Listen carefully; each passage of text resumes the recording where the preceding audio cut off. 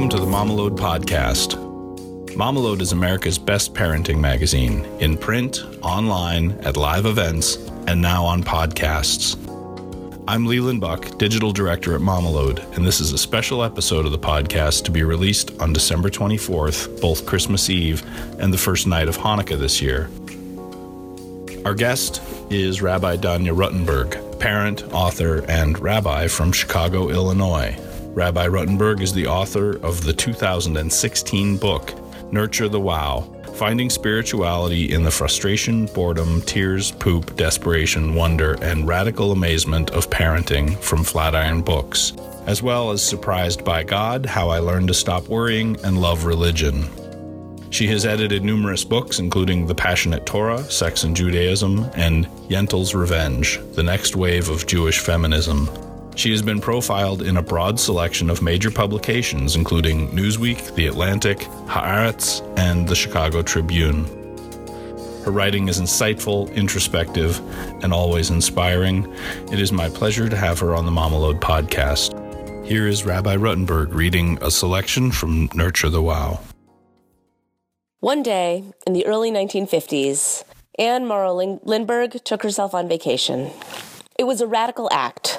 She was the mother of 5, right in the thick of their chaotic growing years. She was responsible for their care, for the household, and embedded in a myriad of community relationships that came with their own obligations. It was during a time when the cultural presumption that mothers weren't supposed to leave their children was awfully strong. And yet, she left. Lindbergh settled down for a brief stay on Florida's Captiva Island. She walked along the shore. She watched the birds. She rode her bike around the island. She baked biscuits and swam and wrote down a series of musings as they came to her on love and family and mothering and solitude and contemplation. Gift from the Sea was published in 1955 and it became a major bestseller. What I find startling, though, is not that her writing is wise, but that it's still very current on so many levels. For example, as she muses on her new awareness, both painful and humorous, about why the saints were rarely married women, she writes that she is convinced that it has nothing to do with chastity. It has to do primarily with distractions. The bearing, rearing, feeding, and educating of children, the running of a house with its 1,000 details, human relationships with their myriad pulls. Women's normal occupations in general run counter to the creative life, or contemplative life, or saintly life. The problem is not merely one of women in career, women in the home, women in independence. It is more basically how to remain whole in the midst of the distractions of life. How to remain balanced, how to remain strong. Every couple of years, Time or The Atlantic or the New York Times runs a think piece on whether or not women can have it all. It all, of course, is defined as family, though not every woman wants that, and career, though not every woman wants that either. Though the discourse is expanding little by little, in terms of the kinds of options that are available and socially acceptable for mothers, there still seem to be 2 distinct gears: working in professional engagements or working at home, focusing on kids and their many needs. Many parents of whatever gender these days do both of these things in various ratios at various times in their lives or at certain hours in their day. But sitting on the beach, alone, staring at the birds, not so much. If anything, the balancing act that many of us do between work and home has intensified as working motherhood has become more common. As smartphones pull us to the office or elsewhere, even from the park, as it's become the norm for children to be enrolled in 1,000 activities a day, in light of the fact that parents are typically much more hands-on now than they have been in previous generations. We have at least as much in front of us as Lindbergh did, if not more. The problem of distraction isn't even just about feeling as though there's no time for quiet or contemplation either. Even when we're focused entirely on caring for our kids, a fundamental part of that work requires us to slice our attention in several different directions. The philosopher Sarah Ruddick talks about vigilance, a sense of being on the lookout for dangers and problems as part of the parental protection. Is the toddler about to jump off the steep edge of the jungle gym? Who's that person approaching? Do they seem safe? Is that broken glass on the ground? Is it about to start pouring rain? For most of us, this sense of vigilance is like an app running in the background, constantly worrying. We're just hanging out at the park, doing what we do, talking and laughing and playing, but some piece of us is constantly surveying the situation to make sure that nothing is awry. The vigilance is there, a necessary distraction, the antithesis of the relaxed state the person must be in if they are able to turn inward for spiritual or creative contemplation. Of course, there aren't just psychic or psychological challenges in the tension between our own needs and those of our kids. There are a lot of straight-up logistical issues, too, like the toddler who goes ballistic when we try to take a shower in the morning, or who runs after us sobbing to keep us from leaving for work, for an evening meeting, or for the gym. So then what? Do we never take a shower? Do we just stop caring for ourselves entirely so that we can be available at all times in every respect? Is that even what's best for our kids? The person that my children would get when I don't take care of myself, when I'm hungry or resentful or low on solitude or whatever else, that isn't the mother that I want to be for them. I make myself into that person by being mindful of my own needs. It's a gift for them. They want a happy mom who can show up for them. That can look like a lot of things. Sometimes it's about keeping yourself fed and boldly claiming your shower, even if your toddler is bereft and shrieking.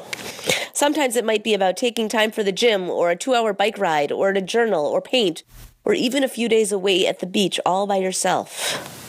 Sometimes it's about being brave enough to just plunge through your prayer or meditation practice, even when the kids and their infinite needs are filling up the room. We need to carve for ourselves pockets and corners of life without distraction, and regard our own self-care as a legitimate obligation. Our basic well-being alone is reason enough, but it's also true that when we do so, we become more capable, available parents to our children, and we model something exquisitely valuable for them. And one can only imagine that they will grow up in a world with even more noise and competing demands than the one in which we now live. When we make space for focus and self-care, we give them the tools to do that for themselves. They learn so much from just watching us. When we set aside time to prioritize our own needs, even, or especially, the need to watch the birds for an hour a week or for a week each year, we make of ourselves mothers. We make of ourselves fathers. We make of ourselves human beings. And we show our kids that they can do that, too. Thank you. That was wonderful. Let me ask you, how do you think parents can be more attentive to their own needs without being any less attentive to the needs of their children? And how might they avoid feelings of guilt when they do make time for themselves? There's this phenomenon wherein the parenting perfectionism isn't totally new, but in some ways it's very new. In the Victorian era, they began, this is where we started to really see this concept known as the angel in the house. This was this woman who was pure. She was also white and wealthy, and needless to say, women with less money or women of color were not ever really considered angels in the house. They were these sort of moral, pure keepers of the hearth. They were cast as these, kind of like perfect stay-at-home mom types. And it was really developed as a response to urbanization. Women had started to move into the cities and exhibit a little more social freedom, and that freaked people out. And so this trope was claimed as an ideal, as a way to try to keep women in the home and to make sure that they had enough on their plate in terms of the homemaking to not demand things out in the world. And we've seen the thread go pretty much, all the way through. And, it stretches back into history. We see all sorts of things about the woman of valor, the woman who's working constantly and giving out and giving out and giving out and, doesn't even sleep for a moment and takes care of everybody. None of that has anything to do with what the children actually need.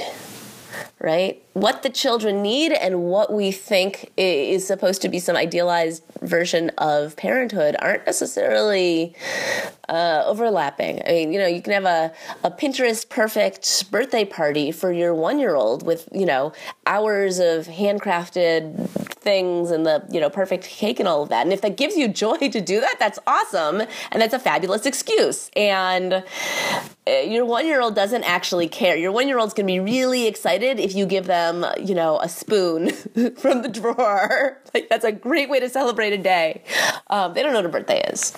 So I think parents need to remember how to put this stuff in perspective. If we don't fill ourselves up, if we don't do the things that we need in order to really nourish ourselves, be full and present, and not exhausted and resentful and grumpy when we're with our children. If we're doing something out of guilt instead of out of love and joy, our kids are going to sense it and they're going to know it. And so it's not good for us and it's not good for them. So when we do the work of self-care, which is everything from go claim your shower, go take a shower, it's your toddler will live for the 20 seconds that they have to deal with the door being slammed in their face, right? To go take a couple days to, whether it's for work or whether it's to visit a friend or whether it's whatever. If we don't do the things that nourish us, then we're not going to be of any use to them. We're not going to be valuable in any way to our kids if we're resentful, if we're not totally present because we're feeling like we're stretched past our limit. And when we do the things that take care of us, then our children get to see that taking care of yourself, that loving yourself is a value. And that's an important thing that we need to teach our kids as well. A lot of your writing, particularly in your most recent book, talks about spiritual benefits and impacts of parenting or realized through parenting. Tell us a little bit about your experience as a mother and as a spiritual leader and guide, and how that journey has opened you to new ways of thinking about parenting and spirituality, and particularly how that can empower people and make it easier for people. So my first kid was born just about exactly 9 months after I was ordained as a rabbi. That was probably quite a week. And I had a long time investing in my spiritual life up until then, but it had been a spiritual life as defined by the guys in my tradition who were writing books and not really thinking about the messy experience of life with little kids so much. So, for example, really early on, I said, okay, well, what Jewish law says during this part of the liturgy, you're not supposed to stop and interrupt what you're saying for anything. If a snake is crawling up your leg, don't stop, keep going. Okay, great. So what does Jewish law say if you've got a kid and they're either being fussy and you're in a communal situation and they're going to bother other people's prayer, or you're by yourself and your kid, just bonked themselves and needs something, not life or death, but there are other kinds of needs. What do you do? And I went looking, and Jewish law was like, well, you should indicate without speaking to your child that they should stop being fussy. It's like, okay, whoever wrote this was not in charge of little kids. And so I had to, sort of a reckoning for me to find some porousness and to realize that my prayer can look like that. And it can also have more flow in it, that there are times and places for spontaneous prayer, that my prayers can be my lullabies, and my lullabies can be my prayers. And that spirituality, we also often think of it as this thing, I'm alone, I'm having this powerful connection with the divine, the transcendent, I'm meditating by myself, I'm praying by myself. Even if you're in a room with other people, it's sort of like your experience. And to realize that my spiritual and even mystical experience could happen with and through my children just as much as it could happen in other ways. And that I didn't need to disconnect this powerful source of love from my, moments of spiritual connection. That was, It's a big shift for me. And I mean, there are these two rooms, right? There's the rooms of the richness and the love and the power of parenting and parents' experience. And there's this other room with the riches of spiritual traditions that don't always take in mind those sort of messy day-to-day stuff of raising little kids. And what Nurture the Wow really tried to do was to build a bridge between these things. Because when Martin Buber talks about I-thou relationships, like, his theology was not talking about 3-year-olds, but it's really useful when you're talking about 3-year-olds. But you need to build a bridge. And there are also things that parents' experience of love and selfhood and patience and frustration and all of that can really teach and inform our traditions as well. Tell us a little bit about the value of community.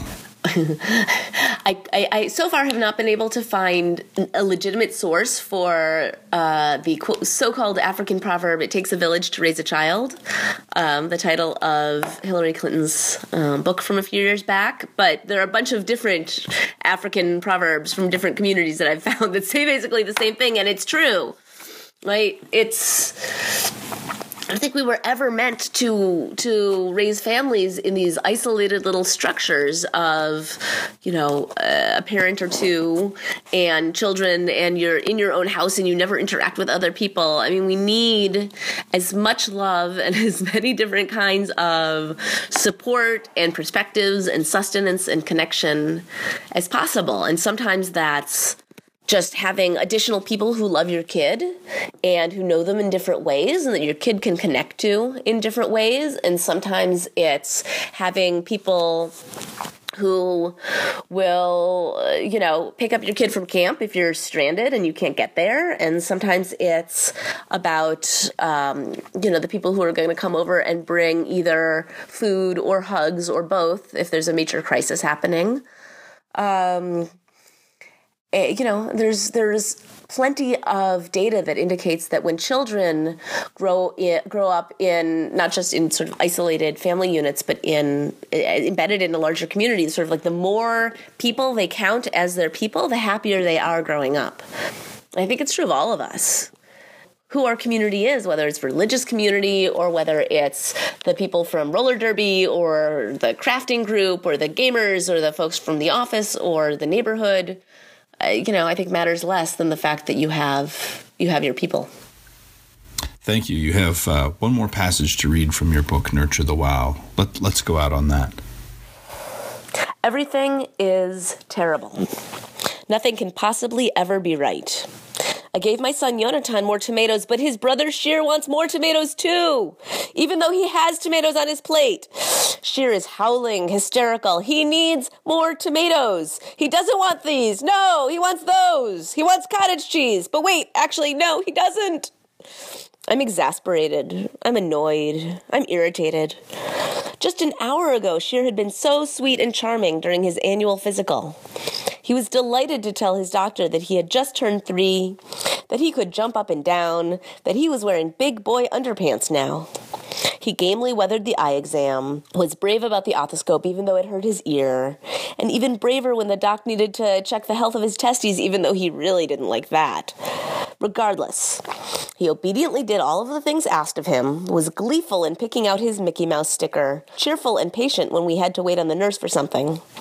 Now it's dinner time, and I'm holding what is ostensibly the same child, but he's beside himself, crying, screaming, demon-possessed. He makes a move to throw his plate on the ground, and when I manage to intercept him, he gets even more frenzied.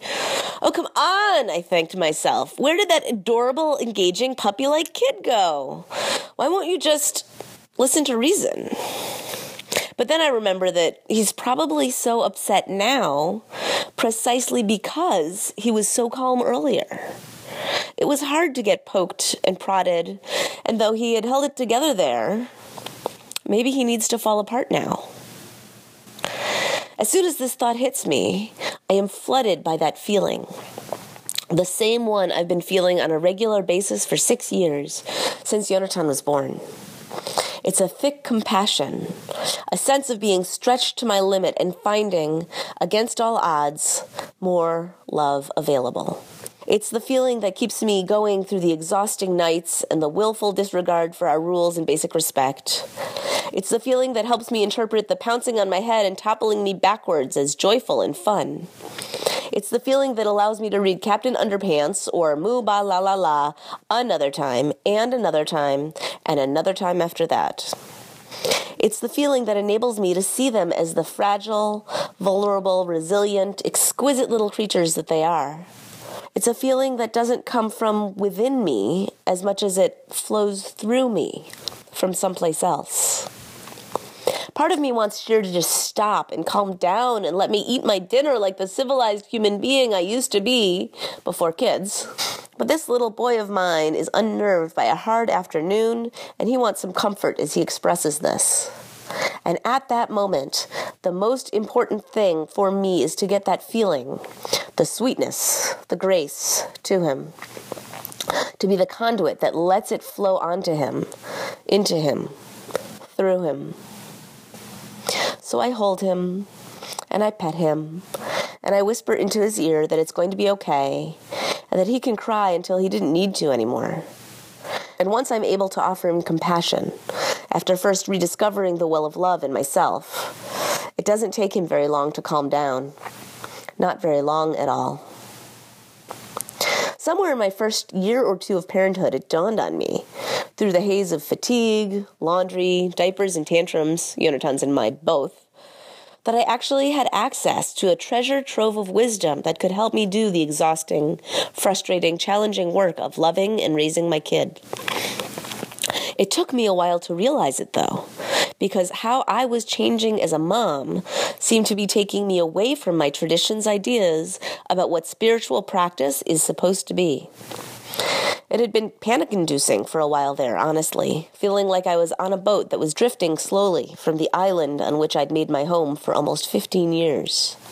And yet, when I looked more closely, I realized that the treasures that had sustained me for so long could nourish me through this new, hard, bewildering thing. In fact, the Jewish tradition, as well as other traditions that I'd studied, even if I didn't live as intimately with them, can actually illuminate the work of parenting. The love, the drudgery, the exasperation, all of it. This fact isn't necessarily intuitive, though, because let's face it, thousands of years of books on what spiritual practice is supposed to be, in pretty much every tradition, have been written by men, mostly talking to other men. These guys were, by and large, not engaged in the intimate care of small children.